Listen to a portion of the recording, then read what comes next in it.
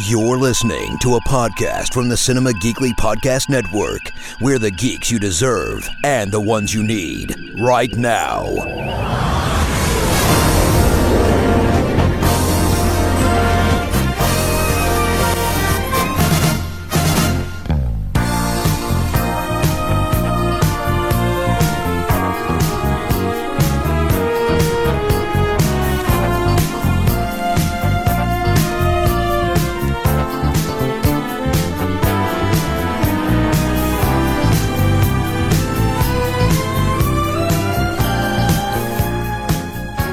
Welcome to I'm a Doctor, Not a Podcast, Cinema Geekly Star Trek podcast. It's the Chief Petty Officer, Anthony Lewis, along with the Fleet Admiral, Ben Knight. Hello, Ben. How are you? I'll try that inquiry. Hang on a second. Clock, serial number S179-276SP. Yeah. Service rank, Lieutenant Commander. Position, First Officer, Science Officer. Current assignment, USS Enterprise. Right. Commendations, Vulcanian Scientific Legion of Honor. Awards of Valor, twice decorated by Starfleet Command. Oh, that's good. But what I'm really not hearing there about, I mean, hot Spock, is whether he might possibly be a little bit sexually ambivalent. I mean, computer, what can you tell me? Data insufficient. Well, that's not a no. Oh, Christ. I didn't see you there. Hi. I just want to know how you were doing this week. Working away. Quick, shut this down. There we go. Right, brilliant. Yes, I'm fine, Chief Petty Officer. Don't sneak up on a bitch like that. Sorry. I'm so sorry. Well, I rang the doorbell thingy. Yeah, well, it's not working. In fact, actually, hang on. Yes, it is. Hang on. Did you not hear this noise? That means go away. Did it? Oh, yeah. That's not the please come in at your leisure sound. No. Okay. No, it has such a pleasant chirp to it, though. I thought maybe perhaps. Yeah, well, I won't put you on report now, but just bear that in mind in future, will you? Noted for future reference. Thank you so much. Anyway, I suppose you want to talk about reviewing those old mission logs from the Pike era of the Enterprise, do you? Indeed. Star Trek. Strange New Worlds. I know I have a weird way of saying it, Ben. Season 2, episodes 7 and 8, nearing the end of season 2. And what a weird season it has been, to put it lightly. Just not even in a bad way. Just it feels so different from the first season in some ways to me. I really, spoiler alert for these, I actually really liked both of these episodes. They could not be more different from one another. Well, it's a really short episode, but thank you very much for listening, listener. Let's dive in with the Jonathan Frakes directed episode 7 called Those Old Scientists, which, by the way, now that title makes me laugh every time I read it. You could tell that there was some, I don't know, the writers on this were Catherine Lynn and Bill Wolkoff. Have they written on Lower Decks? At least one of them has. I remember looking that up at the time. Because, some of the stuff, or at least the Lower Decks animated scenes, had to be written by Lower Decks writers. Definitely. Because those old scientist jokes is just too good of a Lower Decks joke. And don't forget, those writers that are credited in that way are only the head writers for the episode. So I'm going to guess, I said this at the time when we were watching it here, is that the Lower Decks character dialogue was purely written by people who write for Lower Decks, without a question. Yeah. So, and we get, this is the crossover with Star Trek Lower Decks, which is the animated show on Paramount Plus. And we get a mixture of animated and live action at the beginning and at the end of the episode, and done with some comedic effect that I think works relatively well. Superb. So, in the 24th century, this for people who are like, what significance is that? If you don't know, that is in the future from where Star Trek Strange New Worlds takes place, well over 100 years into the future. Ensign Brad Boimler of the USS Cerritos is assigned to investigate an ancient portal. The portal, which is powered by the rare substance Heronium, sends him back in time 120 years, where he is taken aboard the Enterprise. Boimler struggles to contain his excitement at meeting his heroes and also prevent polluting the timeline with his knowledge of the future. The portal is then stolen by an Orion ship, and Pike trades grain supplies to retrieve it. The attempt to return Boimler to the future with the last remaining Heronium is made, but Ensign Beckett Mariner comes through the portal instead in a rescue attempt. Spock and Boimler are unsuccessful to try to synthesize Heronium, so they can use the portal again, while Mariner and Uhura work to translate engravings on the portal. Boimler realizes that the Heronium from the hull of a previous Starship Enterprise was incorporated into Pike's Enterprise, and this is used to send Boimler and Mariner back to their time, while the Orions agree to accept credit for discovering the portal in exchange for allowing the Enterprise to continue peacefully. Ben, what did you make of episode 7? Let's not pretend that this was anything other than a sort of comedic romp, because it wasn't.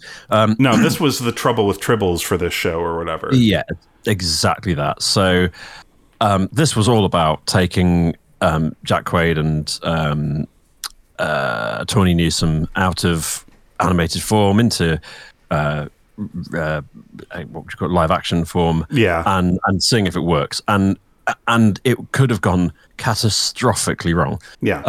Had it all been written by one team or the other team, it wouldn't have worked. Had the actors not had such a brilliant understanding of why their characters are so different. I mean, stuff like not just the way that they speak to each other, because obviously Lower Decks, we get this kind of irreverent, informal conversation, even amongst the officers and so on.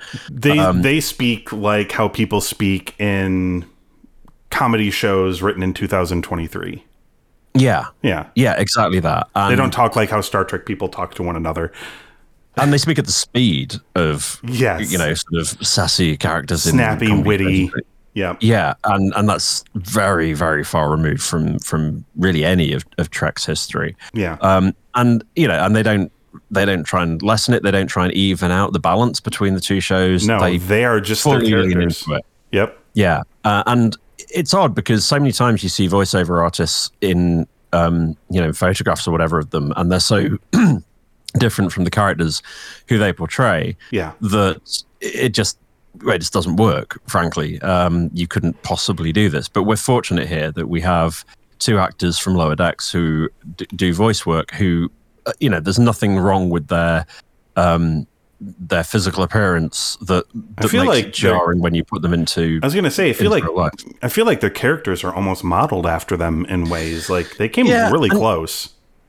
Yeah, and you do sometimes get that. I mean, if you look at other pictures of Jack Quaid or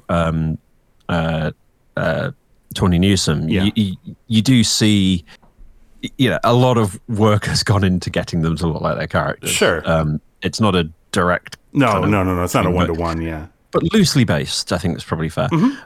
But then it does, so we've got the setup is sketchy. I mean, it's fine actually. It's not as jarring as one we're going to talk about in the next episode we do.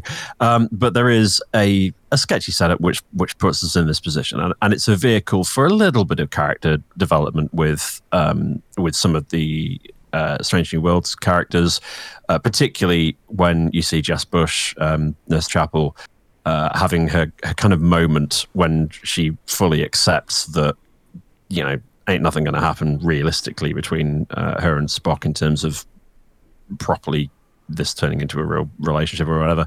So there is a bit of character development and stuff, which is nice. And again, this is one of the strengths of the episodes that do it in Strange New Worlds in season 1 and now in season 2 a little bit, not as much as I'd like, is that we are seeing we're beginning to give a shit about the crew. Which is crucial to Trek. Every Trek series you've ever watched, you've got to care about more than 3 characters, otherwise it don't work.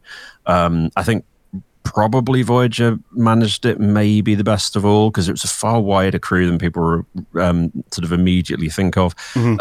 Next Gen did it extremely well, and DS9, I mean, it was a cast of God knows how many. So many. It's nice to see some new Trek really leaning into it. I think the other thing that makes this work is this kind of unique relationship between Boimler and Spock. So Spock's just coming off the back of his human brief moment as a human, and is clearly sort of retaining some parts of the things he's learned from that. I mean, we know they're going to dissipate fairly quickly, but it's necessary to keep it around for this episode, I think. Hence the timing of this episode, I suppose. And so Boimler, who utterly fanboys for Spock, is just living his best life when he gets to work with him, and that all feels super believable. And Spock, instead of being kind of irritated by him as you might see another Vulcan like Tuvok being, or whatever, what you see is Spock kind of seeing an opportunity here to kind of lean into the things he's discovering a bit about himself as well, which is fun.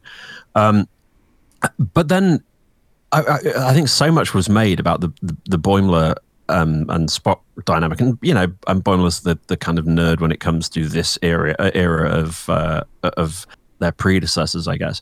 That it's really easy initially to overlook just how bloody good the rest of the performances are in this, for sure. I mean, it is a big ensemble piece, this episode, but Tawny Newsome is bloody brilliant as Mariner. She drives so many scenes in this episode, and she gets kind of eclipsed a bit because she's driving a scene really well, but it will be somebody else's line that you remember from it, I guess. So there's that.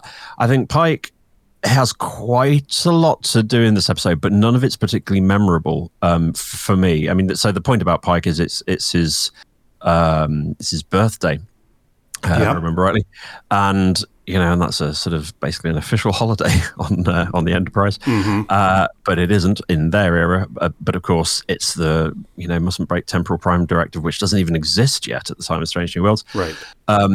There's a lot of stuff going on, and it's impossible, I think, to pick out of this episode all of the salient plot points in it, because really they're not that important. We gloss over, for example, the awkwardness of our two future visitors seeing Pike and going, oh shit, I wonder if he knows what happens to him. And of course Pike very quickly goes, yeah, don't worry, I know about it.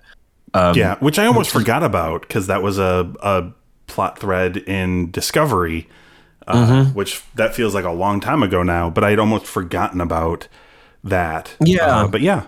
Although I remember that, oddly enough, even though it was an eternity ago in Discovery, I do remember those scenes quite well as well. Which those were the scenes that caused the fan base to demand that this series happened at all.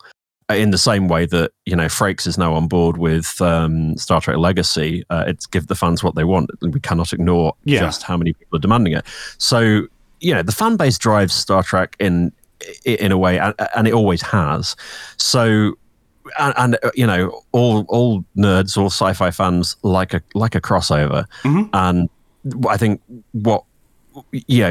given that season 2 hasn't perhaps lived up to the promise of season 1, I think the fact that this is done in a way that I don't think there's anyone who wasn't pleased by this episode. Actually, that's a lie. I do know there are a couple of people who weren't. The internet does have opinions, and it always will. Sure. I mean, there are people who don't like Lower Decks, so... Yeah. I personally love Lower Decks, because although I think adult animation is kind of being done to death at the moment, and everything kind of looks and sounds the same in adult animation, there are some exceptions. And I think that whilst Lower Decks has the appearance of an awful lot of sort of Adult Swim stuff or whatever else, I think it's I don't think it loses sight of what it is. It knows that this is a Star Trek property, and it's written it's written as a service to the fans, of course, but it also has in its own right its own plot in the same way that Prodigy does, which incidentally, by the way, the extended trailer is currently out for, and it's confirming that season 2 will be arriving probably sooner rather than later. I don't think the air date's yet been confirmed, but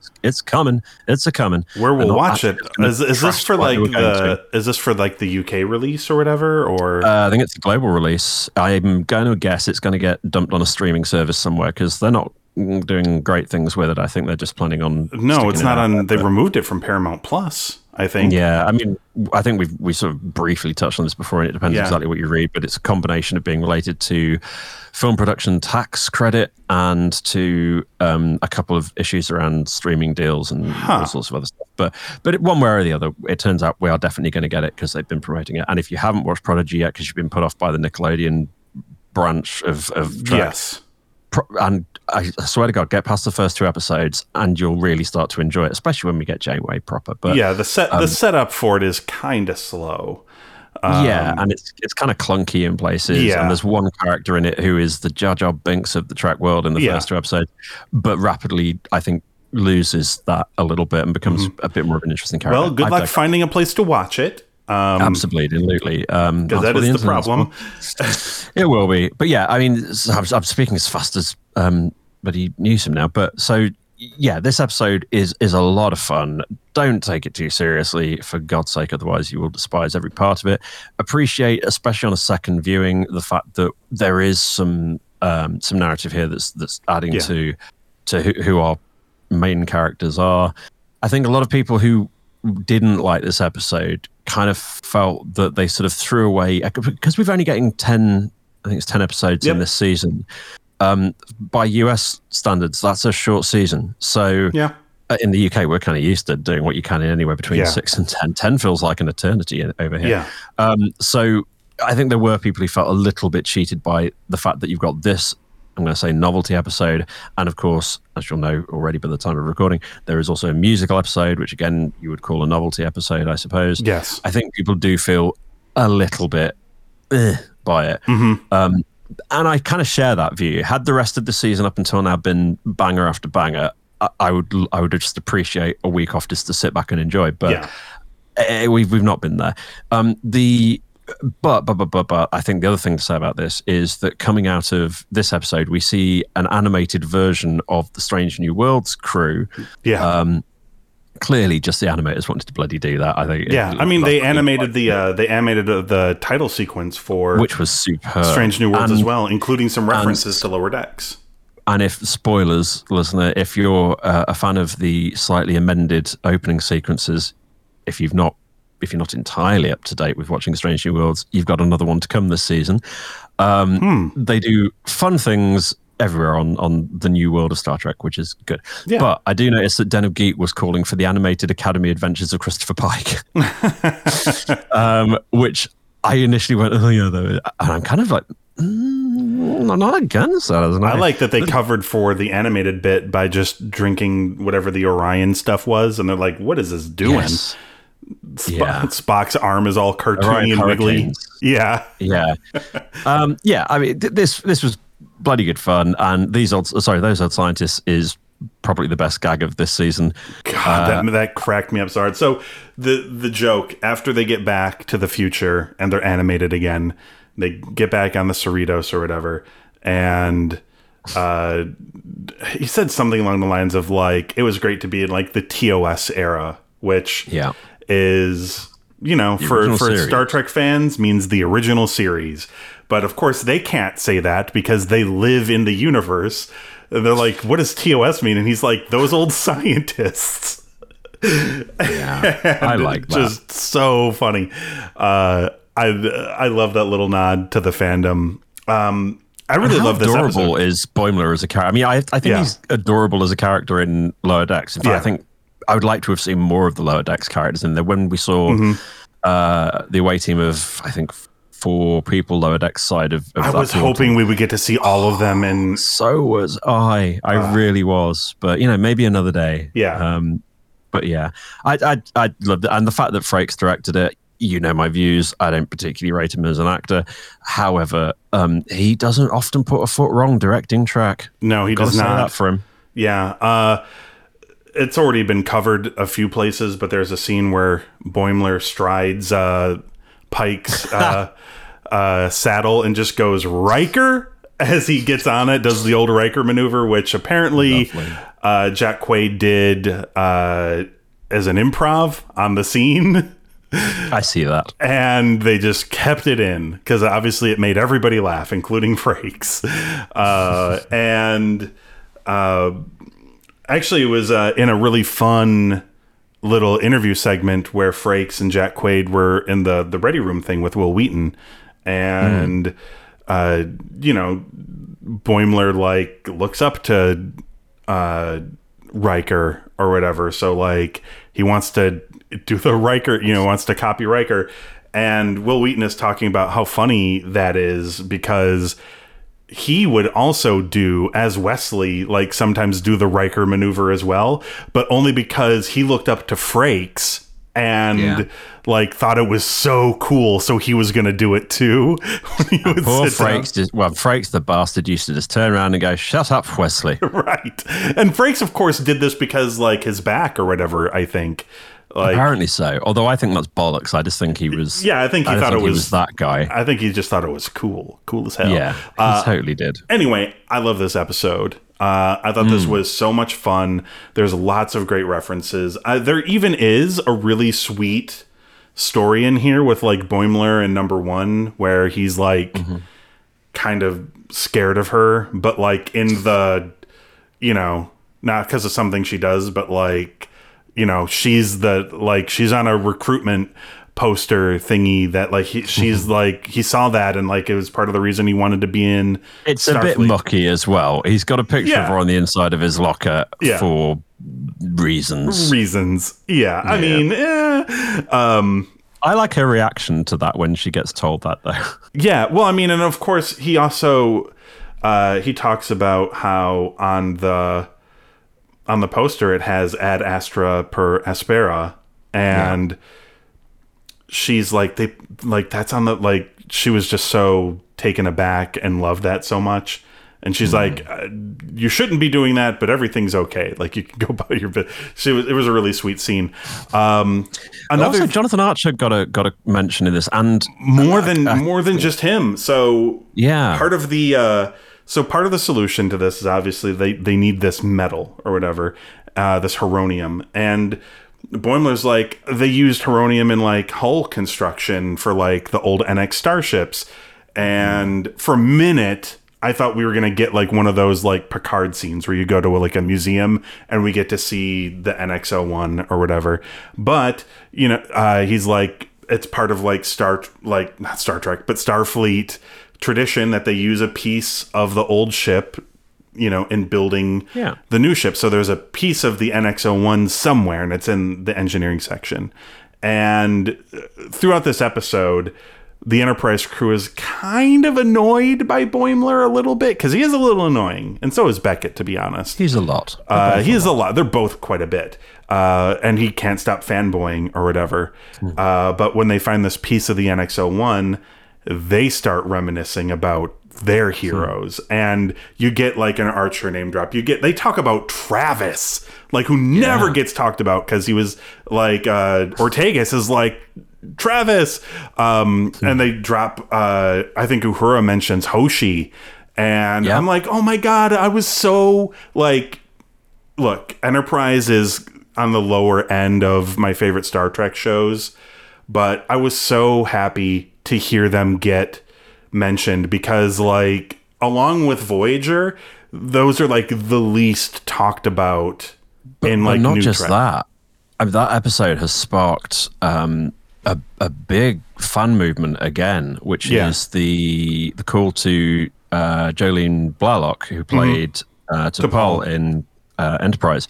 She left acting a long while ago. I think the last credit I can find for her was Starship Troopers 3 in 2008. Wow. Which also, let's not talk about that movie, because I'm sure it's terrible. Oh no, it really is garbage. I think she's popped up occasionally and done like little bits of cameo in, like, she must be in like a CSI or something, I don't know.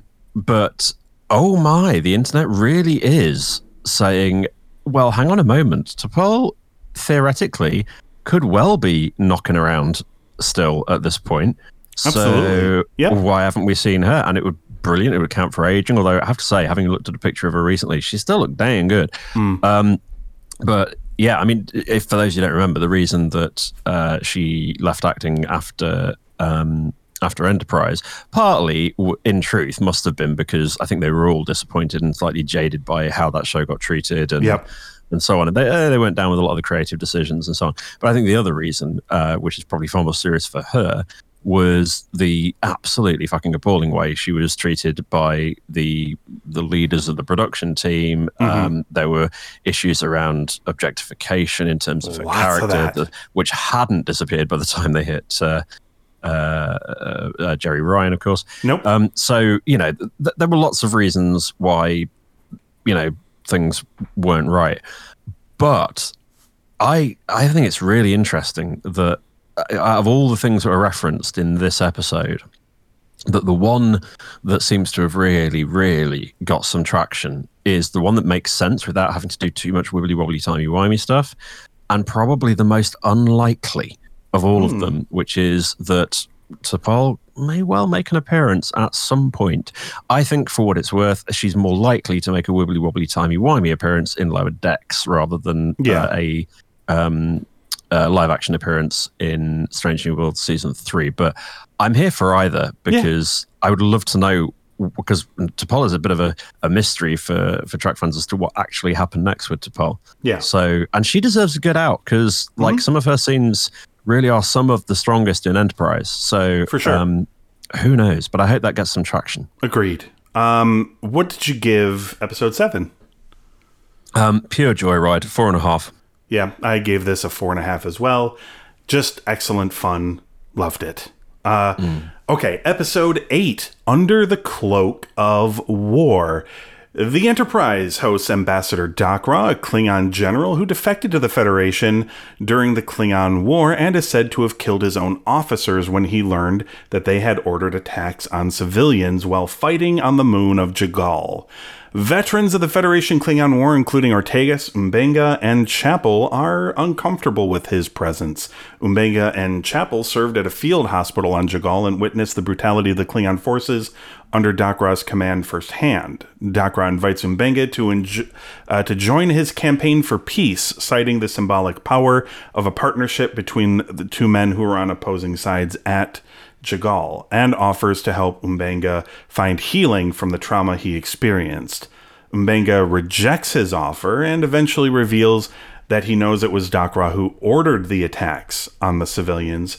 It was actually M'Benga who killed the Klingon officers, and Dakra has been taking credit for it. A fight breaks out between the two of them, and M'Benga kills him with the same dagger he used to kill his officers. M'Benga tells Pike that he did not intend to kill him, but he does not regret it. So, interesting episode, Ben. What did you make of episode 8? Episode 8, talk about a sort of smash in styles. So we go could not be more opposite. Yeah, we go from comedy joyride to, wait a minute, is this DS9? Serious war episode with PTSD and the sinister side of the Federation a little bit in there as well, because we've got their soldier serum or whatever. Yep. There is a lot going on in this episode. There's some quite complicated callbacks to like C plots of old Trek, and some of them are super subtle. I have to say I spotted a couple of them myself. A number of them I only really became aware of when reading into them afterwards and then going back and having a look back at them. But it's odd because this episode is kind of led by M'Benga and Chapel, who are I can't keep fanboying about these two. They are both brilliant actors, and both of them have nailed their part. I think this episode gave M'Benga like a little bit more opportunity to kind of flex his acting muscle a bit, and he was certainly up to it. I like the interaction between these two outside of sickbay. This is, well, we all knew, didn't we, that Chapel was badass. but now we know just how badass she is, but only when full of drugs. But when called for, yeah. Fair enough. So, yeah, I mean, is Star Trek ever at its best when it's doing its dark side? I mean, I think most Star Trek fans, like deep dive Star Trek fans, would probably say it is because DS9 told us all about that. Can you go too far? Yeah, and Discovery did that in places. And we know that the fan base does not like that.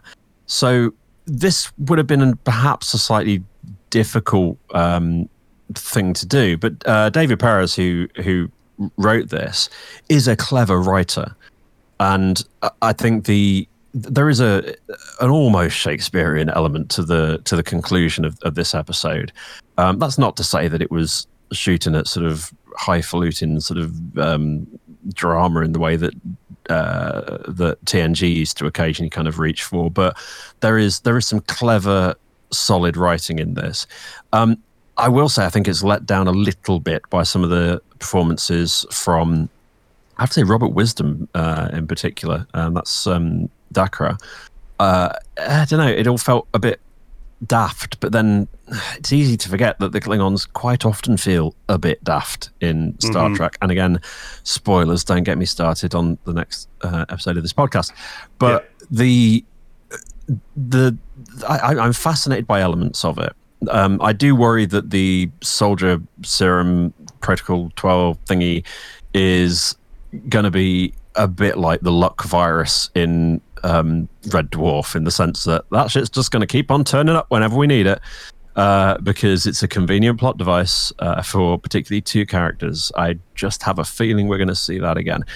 What I don't like is that this episode was the one that sort of reminded us that they've broken their contract with us. So we were told, I think, at the start of Strange New Worlds, when it was commissioned and when we were being told what to get excited about, that it's the lead up to the Kirk era Enterprise, and whilst we will see Kirk, it isn't a Kirk and Spock show.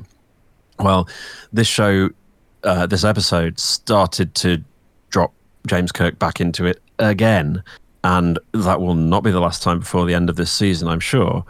And it slightly annoys me that I just wonder whether this is a showrunner issue rather than the writer, because he seemed completely peripheral to the story. So I wonder whether this was the showrunner trying to keep that kind of underpinning element running. And I think it ever so slightly broke it a little bit for me. The difficult sort of issue with how they're going to end this season, when you look at this as being a sort of probably the penultimate plot-based episode of this season, is that we know there's going to be a big old gap between this and season 3 of Strange New Worlds because of the strikes. Yep. They haven't even. I don't think they might have started, but I don't think they've got particularly off the ground with principal photography on season 3. So we're going to see a big old gap. Yeah. But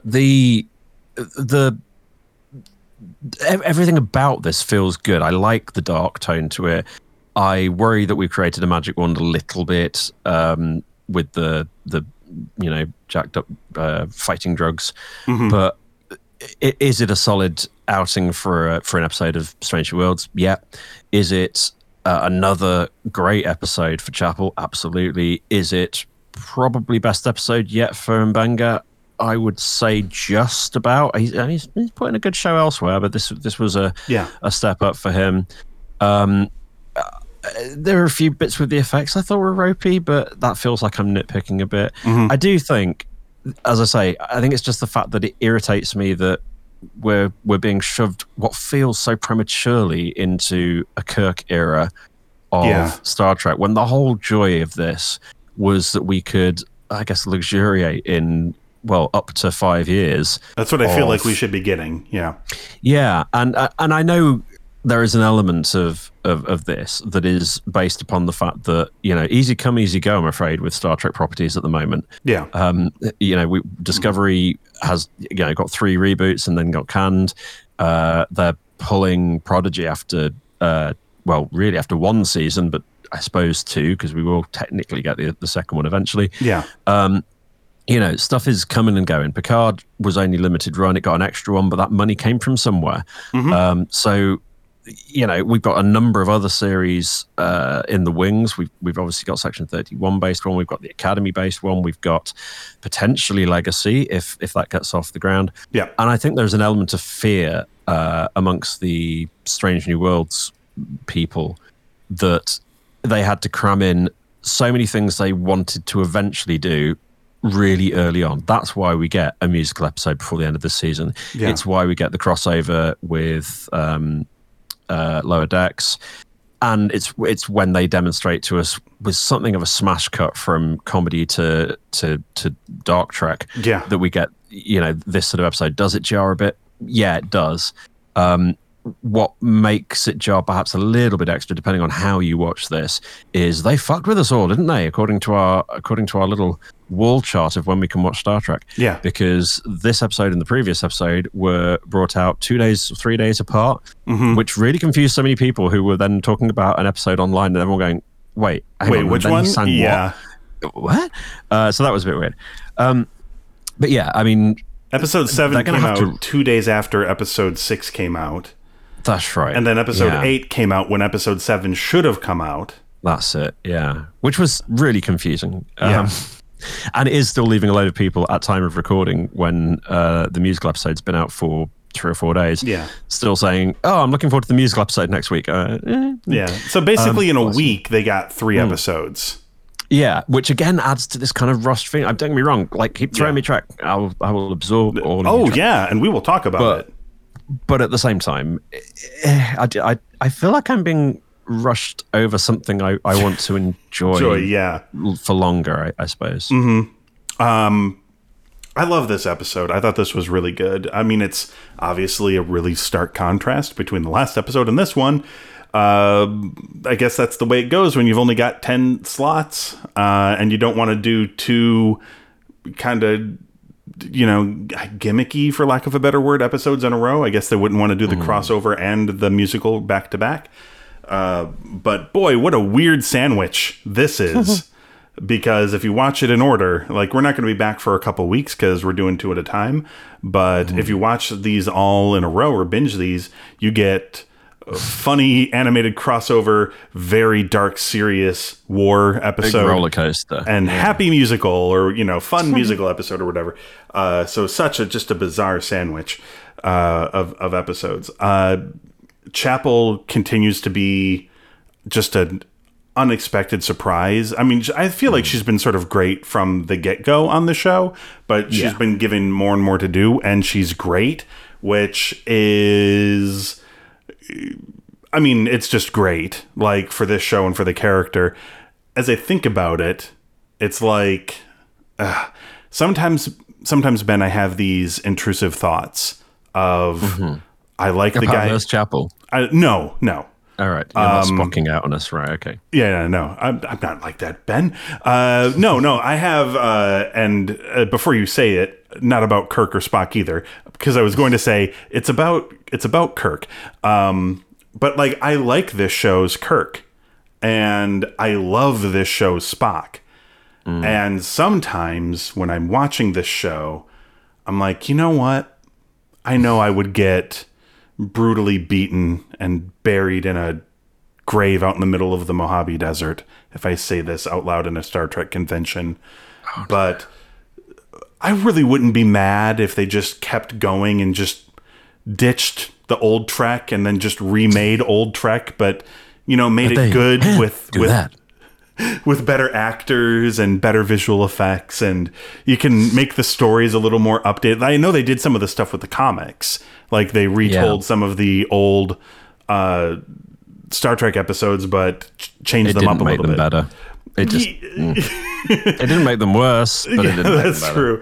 Well, I mean, it's really, especially the second and third seasons, there's just like a bunch of terrible episodes in there all throughout. Most of, like, to me, Trek, TOS, those old scientist era Trek peaked in the first season, as far as I'm concerned. All the greatest episodes are in the first season of the show, as far as I'm concerned. There is a good point made by Geek about No, sorry, about space.com, about this episode, though, which, talking about comparing it to old Trek, or indeed, like, Dark Trek from DS9, which is this is the first time we've seen the Federation involved in ground warfare. Yeah. I mean, there's little hints at it in other things here and there. There are DS9 different. There is a DS9 episode that this harkens back to. In the Pale Moonlight, yeah. Yeah. So, like, other than that, you don't really get to see it, and especially not this time, like, ever. You never see stuff like that. I guess the point I was trying to make, a long way of saying, Chapel is so good in this show, and it's a shame that if I'm watching Trek chronologically, after this is the original series, and she is such a nothing character in that show. Like, she just kind of exists and sort of appears every now and again. And that's it. And the same for M'Benga as well, who is a captivating character this season. And for me, this is his best outing, and he has had some good ones this season. And like in TOS, he's like Bones' assistant sometimes, who gets name dropped more often than he actually is seen in the show. And it's almost a shame. Like, in some ways it's good, because it's like, yay, they're giving these characters some depth. It's just a shame that, like, none of that stuff exists in the original series. You don't get to see it because those characters barely exist, which is sort of a shame. They've done so much work, and that's part of the reason why part of me has, like, these dreams of, like, maybe they'll just remake TOS with this cast. And well, don't forget, though, we have scope in certainly the Section 31 stuff for both of those characters, actually, because neither of them have got a particularly embedded future in the Trek universe after this, really, I suppose, after original series era. So, I mean, it would be criminal for this generation of Trek makers to build characters with such strong performances as these two, and not, given that they control the rest of this universe as well, not to try and utilize either the actors again, which, you know, there's plenty of history for in Trek. There's loads of actors who've played multiple parts, or alternatively, I mean, I could see that happening with M'Benga, because I think he as an actor is better than M'Benga as a character. But I think Chapel, like, I get the feeling, I mean, I think perhaps we see the way she's thrown into this kind of MASH type environment, but in the future. And we see how she responds to it. She's exactly the sort of person that I could quite readily imagine Section 31 thinking, do you know what? We need a medic who's a badass. Bev Crusher is busy. So she's pretty good. I wouldn't be shocked to see her. I'd also love to see a scene of interaction between her and everyone's favorite rogue emperor. Oh, maybe. Because, right? I think I'd be here for it. I'd be here for it. So I feel like some of the things that really worked for me in this episode, I mean, number one, you sort of mentioned it, like, we get to see it, what it's like the ground combat stuff, rarely seen in Star Trek, but definitely never seen in this era of Trek. I was a little taken aback by the whole, like, you have super soldier serum, give it to our guys, or whatever. And M'Benga's like, I can't in good conscience, you know, whatever. I mean, you know, that shit's locked up in a vault. On a certain space station thereafter. Yes. But I love, you know, I love some of these ideas that are presented. Obviously, you've got the war is hell stuff, the you know, the fog of war or whatever clouding everything. I thought Star Trek gets so woke. I know, right? I thought the depictions, like M'Benga's depictions of PTSD, were actually, the way they do these are so, like I have, like, minor, I would say maybe minor PTSD issues, but the way they do these now are so borderline triggering, because it's, like, really anxiety filled. Like the sweating, the breathe, like the loud heartbeaty sounds, the really tight camera angles, and the sort of the way it's filmed, to sort of this confusion and everything. Boy, those are just anxiety-ridden scenes and episodes. I thought they were excellent portrayals, though, and I loved so many of these scenes. I was kind of wondering, like, is this Doc Rock character exactly who he says he is? Or, is he, he saw, like, which way the wind was blowing, and, is in Klingon terms or whatever, is a dishonorable warrior. I think his character was not helped by what I personally would say was a not brilliant performance, actually. I think there's perhaps nuance in his character that wasn't on the page, let's put it politely. Yeah. It was weird. I did not expect M'Benga to essentially be like the ghost of Jagal, essentially. Although they do sort of set it up. It's like, they're like, you used to be a bad... It was literally one of those, like, I'm too old for this shit, goes back into the... he's like John Wick or whatever, like, I heard you used to be a badass or whatever. He's like, I don't do that anymore. Except for when he has to. And then I mean, I think they are rushing a little bit, and I do worry that his arc and maybe a few others will be shorter than they should be, because there must be a degree of panic. And as many people have pointed out, we know that there is a limited window for... this show has a limited lifespan. And so when you accept that, and you accept that there's no way that they're not going to introduce Kirk this heavily in order for us to be there and witness the fixed point in canon time that is Pike ending up with beepy beep light. So they've got a lot of work to do. There's going to be a lot of heavy lifting in whether it's season 3, I think most likely, or potentially season 4 if we're optimistic, for this kind of rush towards the big plot, which we all know is coming regarding Pike and ultimately regarding Kirk. I think the reason that we're seeing so much Kirk right now is that might be coming sooner rather than later. Part of me loves that idea because we get to see, where that friendship began, I guess. But then part of me is also super sad because, this has been a fun journey so far. Yeah, absolutely. Okay, so what would you give episode 8? I agonized over this. I put away my gripes about wider universe concerns, and just as a piece of Trek history, as a bit of entertaining, gritty-ish television by Trek standards anyway, this actually still gets a 4.5 from me. Nice. It didn't on first viewing, by the way. Okay. So, I mean, it did get a 4.5 from me, but I really teetered on like maybe going 4 3/4. I really did like this episode, but at the end of the day, I settled on a 4.5. Which feels fair because I was coming up from the other direction, so we've balanced out. Yeah, we met in the middle. Yeah, as we oftentimes do. Well, we are nearly done with Star Trek Strange New Worlds Season 2. In fact, the next time we join you will be in a couple weeks, where we will talk about the final 2 episodes of the season. Yes, episode 9, the penultimate, is already out. Ben has seen it. I have not. I have. And you can get the soundtrack to it on YouTube, well, certainly on YouTube Music, and therefore I assume Spotify and all the other things. Yes. I would just give you a gentle nudge, listener, and say maybe the only tracks you really need to listen to are those that are performed solo by Uhura, which I think is only 1 in total. But, wow.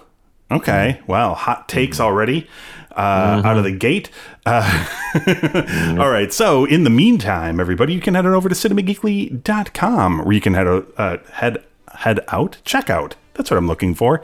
It's been a long day. Where you can check out the archives of this show. Of course, this is a listener-supported podcast, and there are a couple of ways you can help out there if you so choose. We have a Patreon, patreon.com/cinemageekly. There's, of course, the merchandising store, Ben. This one? geeklymerch.com. That is the one.